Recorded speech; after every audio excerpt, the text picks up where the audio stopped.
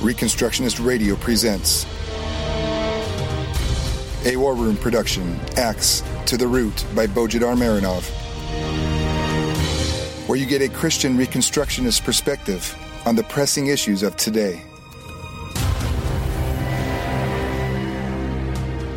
Welcome to episode 6 of Axe to the Root podcast, part of the War Room Productions. I'm Bo Marinov, and for the next 30 minutes we will be talking about the cultural war in America today and the responsibility of the church and leaders and celebrities for the situation today. We will cover especially what I call Denethor ministries, a specific type of Christian ministries that have become very popular, entrenched in the church, and well supplied with funds when these same ministries not only did nothing to prevent the cultural defeats of Christianity in the last decades, but also actively worked towards those defeats and indeed encouraged them. I will start with a quote from a recent interview on NPR in relation to the current election campaign and the role of evangelicals, or what passes for evangelicals in it. Quote, "We have taken comfort in the fact that there have been millions and millions of us in America. Now we're having to face the fact that evidently, theologically defined by commitment to core evangelical values, there aren't so many millions of us as we thought." Now, this is a fair statement. Yes, we as Christians have always thought that there were millions of us who have the same view of reality because we had the same theological definitions for everything. And since Christians are supposed to view the world through their biblical understanding, we have supposed that there are many who think like we do because these millions go to all these churches where they hear all these sermons based on the same theology, with some insignificant differences between the denominations. And yes, the rise of Donald Trump and his success among evangelicals clearly show that we have been wrong about it. Most of these people don't know what they believe in and how what they hear from the pulpits bear on what is happening in the culture around them. So yes, the sentiment seems to be correct after all, at least judging from the developments of the last couple of years. What's problematic, though, is where the statement came from. Or, more precisely, who the statement came from. It came from Albert Mohler. Yes, the president of the Southern Baptist Theological Seminary in Louisville, Kentucky. The man who, for more than 2 decades, has held the position of the highest theological authority in the largest evangelical denomination in the United States, 16 million membership as of today. As such, he is the man who has been responsible for training the majority of that denomination's pastors, preachers, seminary professors, etc.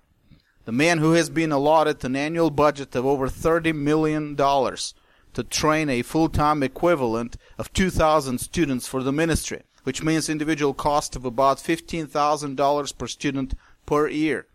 To compare, Georgia Tech's annual budget per student is about $35,000, but at least 1/3 of it goes to scientific engineering technological research.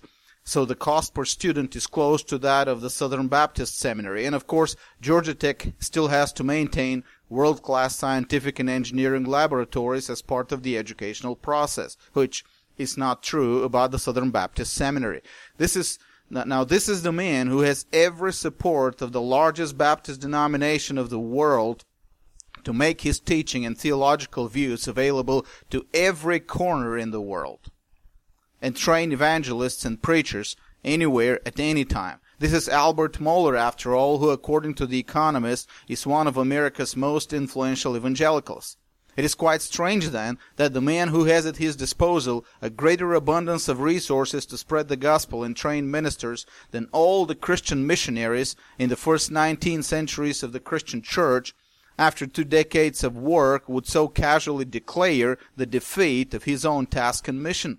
He has been at the wheel all this time, commanding resources that could do miracles in other parts of the world. He could train and prepare ministers who could turn the world upside down, and yet, he states just matter-of-factly, we don't have that many evangelicals in America today, at least not that many that would be theologically self-conscious enough to make a difference in our society. The irony of the situation is stunning. If we translate the problem to the world of cars, for example, and let's say I complain that I can't find a good car that is worth the price, and that the automobile industry has declined severely in the last 20 years, that would be all right. But imagine if the CEO of Toyota Corporation said it. Or let's go to the world of technology.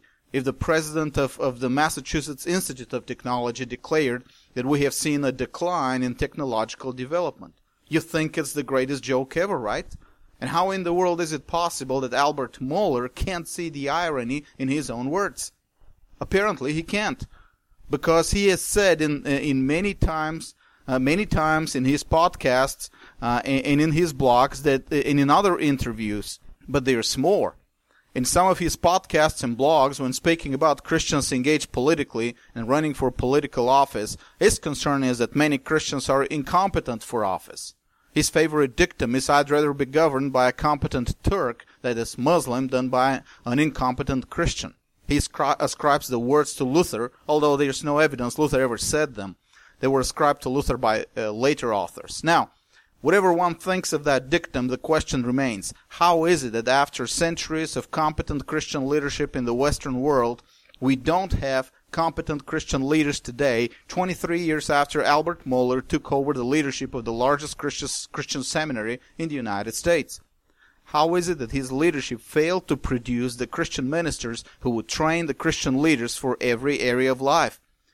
One Scottish immigrant back in the 1700s, John Witherspoon, was responsible for the training of a whole generation of American leaders who turned the world upside down. And Witherspoon didn't have at his disposal anything close to what Mohler has in terms of funds and technology. What happened to these $30+ million that Mohler's seminary has been spending every year for the last 23 years? However, don't be left with the impression that I'm simply picking on Albert Mohler. There is a general principle here. Mohler is just one of the more visible examples of a general phenomenon in the American church today. Hundreds of similar ministries, which I dub with a Middle-earth name, Denethor Ministries. Mohler is just one example of such ministries, but there are others. Similar statements about the decline of the cultural influence of evangelicalism were publicly shared by, for example, Franklin Graham. And his Billy Graham Evangelistic Association burns through $100 million of donations every year. John MacArthur has been burning through $70 million every year combined donations and tuition for his Grace Community Church, the Master's College, and the Master's Seminary. And yet MacArthur has said it many times that if there was any cultural influence of Christianity in America, it is declining. This decline has been noted by professors at both Westminster seminaries in Philadelphia and in Escondido, and yet both seminaries have been burning through $10 million a year combined for many years now. If we sum up all the money spent on these ministries, churches, seminaries, Christian colleges, evangelistic associations, missionary organizations, it will amount to billions of dollars every year. And yet, the very top leaders, those whom we have entrusted with the task of applying this money to good use, just casually tell us that all their efforts have failed, that Christianity is in decline, and there's nothing in their statement to indicate that they're aware of, willing to admit that they may be responsible for this gigantic waste of resources. It's just business as usual, you know. Give us more money to spread the gospel, and by the way, the gospel is even less influential with the money you gave us last time. No matter how you look at it, no matter what excuses you make up, it is obvious that Christians in America are supporting their own cultural defeat. There's no other way to describe the willingness to waste billions of dollars on organizations and ministers who just casually declare that after decades of work, America has become even less Christian. And Christians have become less theologically conscious and less competent than ever. This is one very pricey cultural defeat, folks. We could have spent all these billions of dollars on bourbon, and the results would have been about the same. Yeah, I said it. We could have spent them on bourbon. In fact, I really harbor the suspicion that if we had spent that money on bourbon, we would have had better results. At least we would have seen the real nature of our misery and would have been motivated to do something. Not just delegated to men who specialize in wasting billions of dollars. Why Denethor Ministries? Who is Denethor anyway? Denethor, from J.R.R. Tolkien's The Lord of the Rings, is the last steward of Gondor, right before the return of the rightful king of Gondor, Aragorn. Now, if you just watch the movies and haven't read the book, keep in mind that Denethor was there presented in a much worse light than in the book. In the book, he is a man of strong will, profound wisdom and intelligence, of foresight, of leadership skills, and of great personal strength, ethics, sense of honor, and commitment. Unlike Saruman, he is strong enough to oppose Sauron's attempts at corrupting him. He raises his two sons, Boromir and Faramir, to be worthy of their calling, men of courage and strength, and leaders as their father. For a long time, the two brothers organize the defense of Gondor against their enemies, and are able to keep the enemy at bay. In all respects, Denethor, as described in the book, is an extraordinary man of extraordinary character. And yet, all his strengths notwithstanding, Denethor is incapable of reversing the decline of Gondor, the realm under his stewardship. The population of the kingdom continues dwindling, even in times of relative peace and prosperity. At the same time, Mordor is again filled with orcs and is again expanding its power and its influence, making gains in both military strength and allies. Despite the wisdom and the leadership skills of Boromir and Faramir, the enemy continues rolling back the border defenses closer and closer to the capital at Minas Tirith.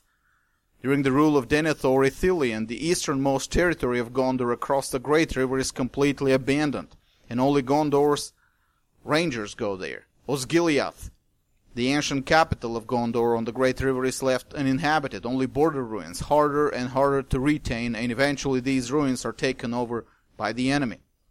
The plains to the north and northwest are so depopulated that orcs are left to roam freely.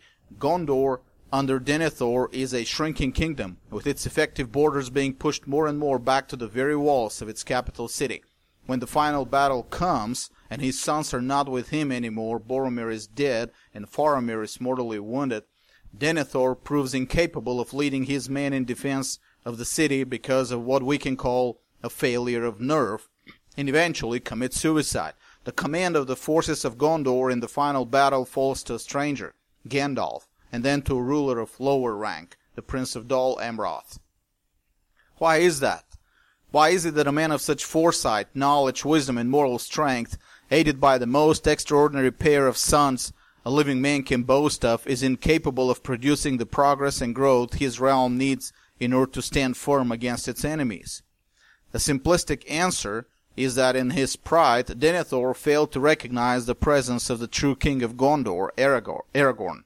And there is some truth to it, and there is also a spiritual lesson for us all in it. And there is a spiritual lesson for all these modern ministries I mentioned above, that they all fail to recognize the present reality of Christ's kingdom. There is also a deeper reality behind Denethor's failure. And this reality is rather ideological, or rather eschatological. In all his strength, knowledge, foresight, and wisdom, Denethor carries in himself deep pessimism about the future. His expectations are always grim and negative.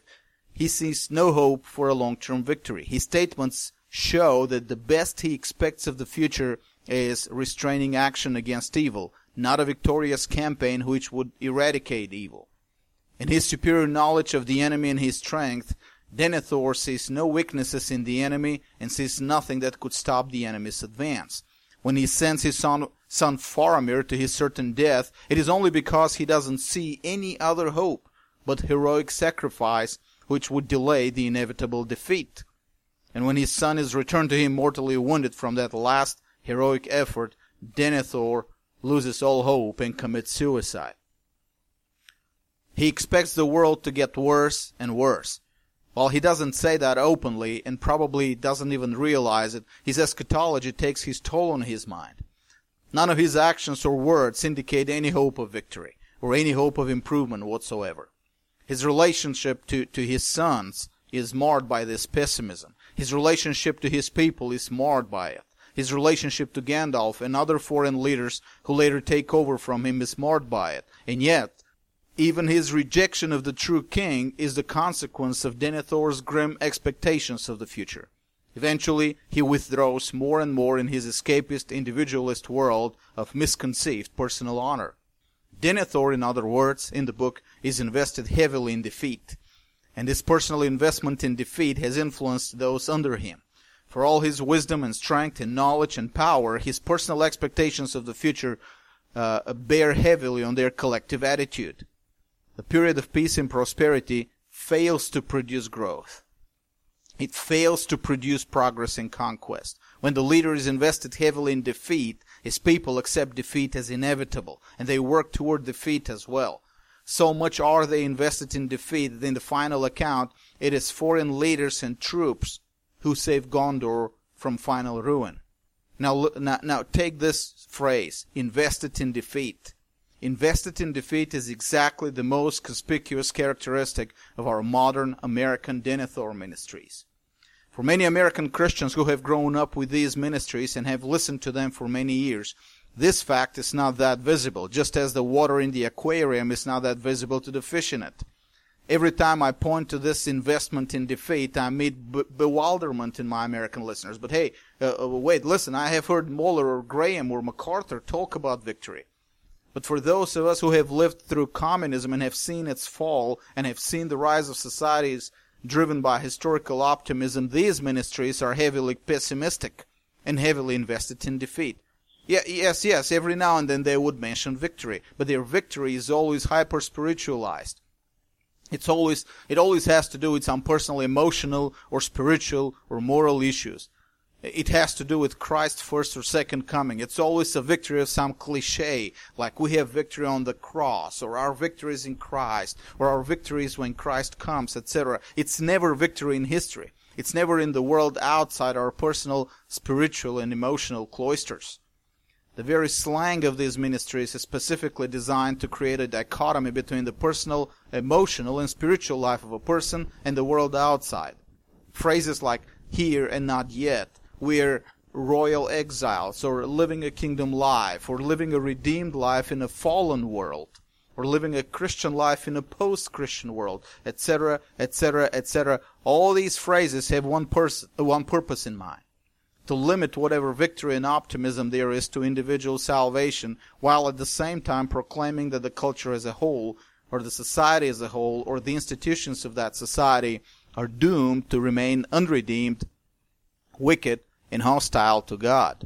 Now, more than that, the rhetoric of such celebrities and ministries is specifically geared toward rejecting any possibility for any cultural change to the good in favor of the gospel. Yes, in the last 2 years, Franklin Graham suddenly discovered that our culture has become more and more pagan, and we saw his excessive political activism in favor of the political party that traditionally has most evangelicals like him in its back pocket.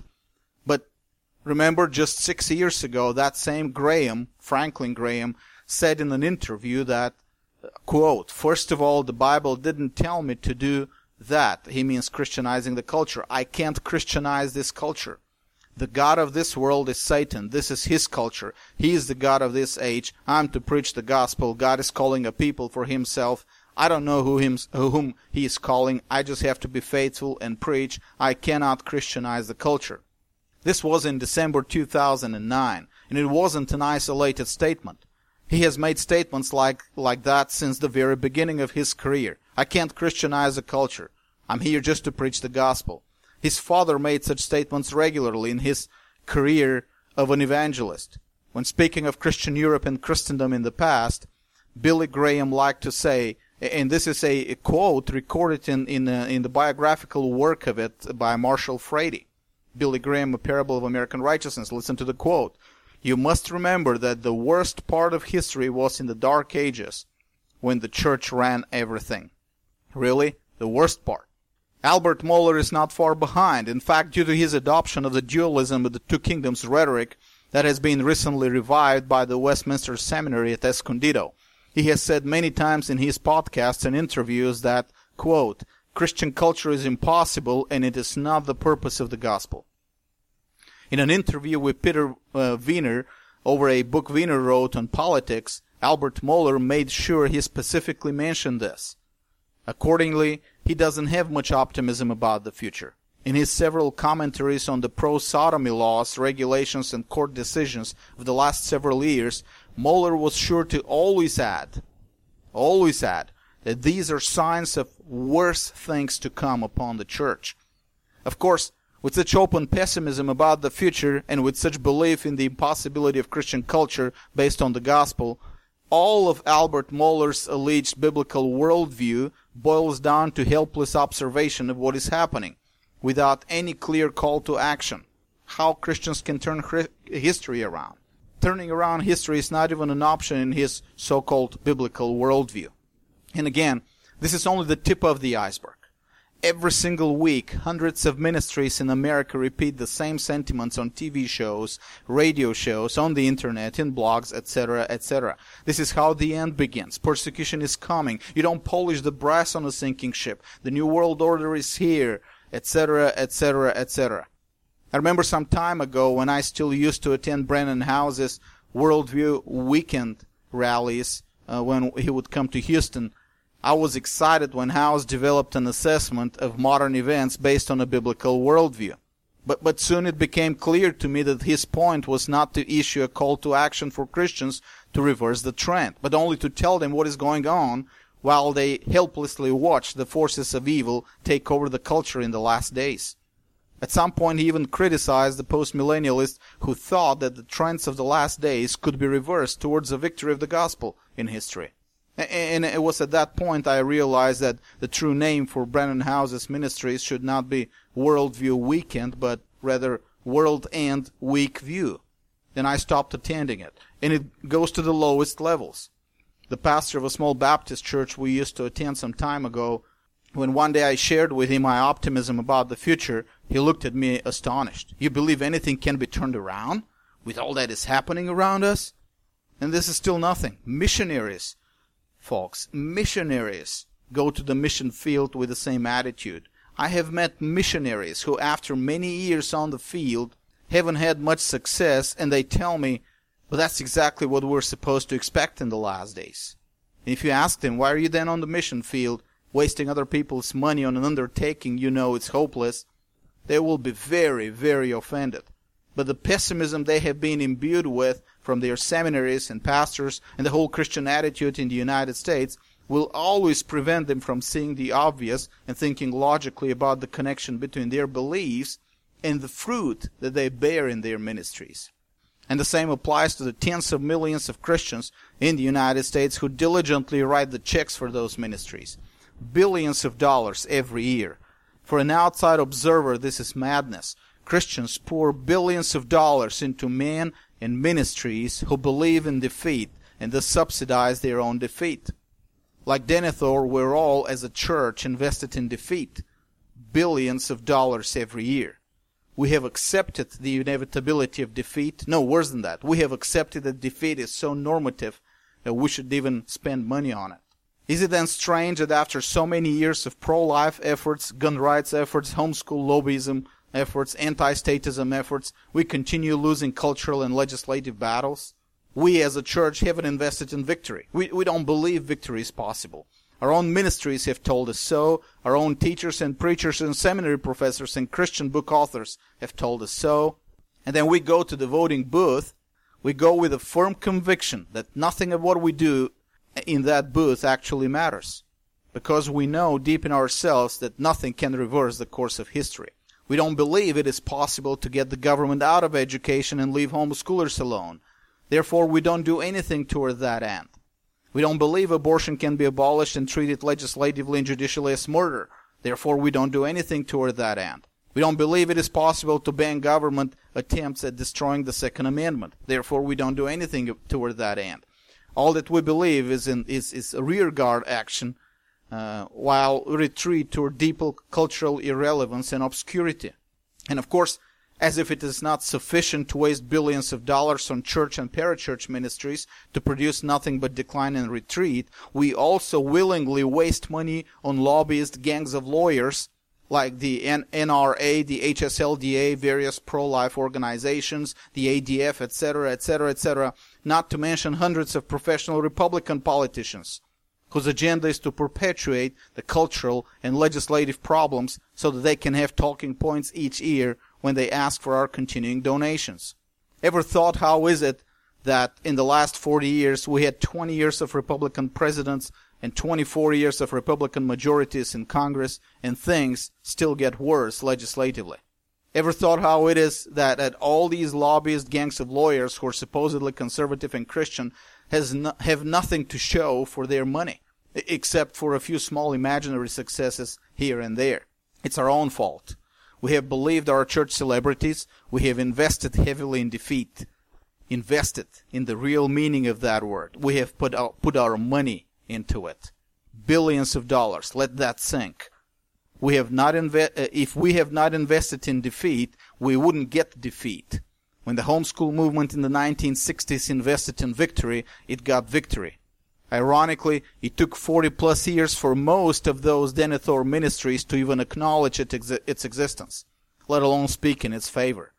At the very beginning, it was too triumphalist for their taste, too much focused on a better future in history, for them to be willing to support it. But now that its visible success is obvious, many of these Denethor celebrities are beginning to express a kind of half-mouth, some thought that perhaps it may be proven expedient for Christian parents to prayerfully consider pulling their kids out of the government schools. Just in case, But the homeschool movement is a clear example that when even a small portion of Christians invest in history, in victory in history, what they get is victory in history. And that defeat is not normative. It is the logical consequence of investment in defeat. And if we invest in victory, we will get victory. Yes, folks, you heard that. Defeat is not normative. Not even decline is normative. In fact, if anything, we have a promise in Isaiah 9:7, which is a promise for the world after the first coming of Christ, that of the increase of Christ's government and peace, there shall be no end. Of the increase. Yes, limited regions of the world for limited periods of time will experience some decline, but such decline is only the result of the church's investment in defeat. In the final account, future generations would look with astonishment at this generation of Christians in America, and they will be astonished at how much we had and how little we accomplished, if we have accomplished anything at all. And the reason for this is our willingness to support and follow Denethor ministries and adopt their Denethorian ideology of the future, certain defeat and no chance of victory. And the next generation better take notes. The book we will assign for reading this week is Gary North's Millennialism and Social Theory. In many ways, this book follows the lead of that most unique and most important book ever written in Christendom, R.J. Rushdoony's The Foundations of Social Order. We will talk about that book in another episode. Gary North takes up the task of showing how our eschatology affects our social theory, and therefore how it affects our social action. And therefore, if we want to be consistent and connect the dots in our thinking and practice today, we should look at the dismal results we have been getting and trace the source back to the dismal theology and eschatology we have been buying, literally buying, making its peddlers millionaires and billionaires. The book will open your eyes to that connection and will give you the ideas of what needs to be changed in your eschatology and in the eschatology of your pulpit in order to see history turned around. And don't forget me and my work in my mission field in Bulgaria. When I started 20 years ago, I started with the full confidence that the future of Bulgaria will be a demonstration of the power of the gospel to change history. No matter how small our resources were, I knew there will be growth. I just didn't expect it so quick, to be honest. I thought it would come after several generations. Well, I was surprised. It came much earlier. Donating to BulgarianReformation.com is not donating to a Denethor ministry, but to a ministry that is invested in growth and victory, and already has much to show for the money. BulgarianReformation.com, donate. God bless you all as you turn your minds from defeat and then turn history around. This was a Reconstructionist Radio War Room production. Axe to the Root with Bojidar Marinov. Please visit BojidarMarinov.com and ReconstructionistRadio.com /Axe to the Root.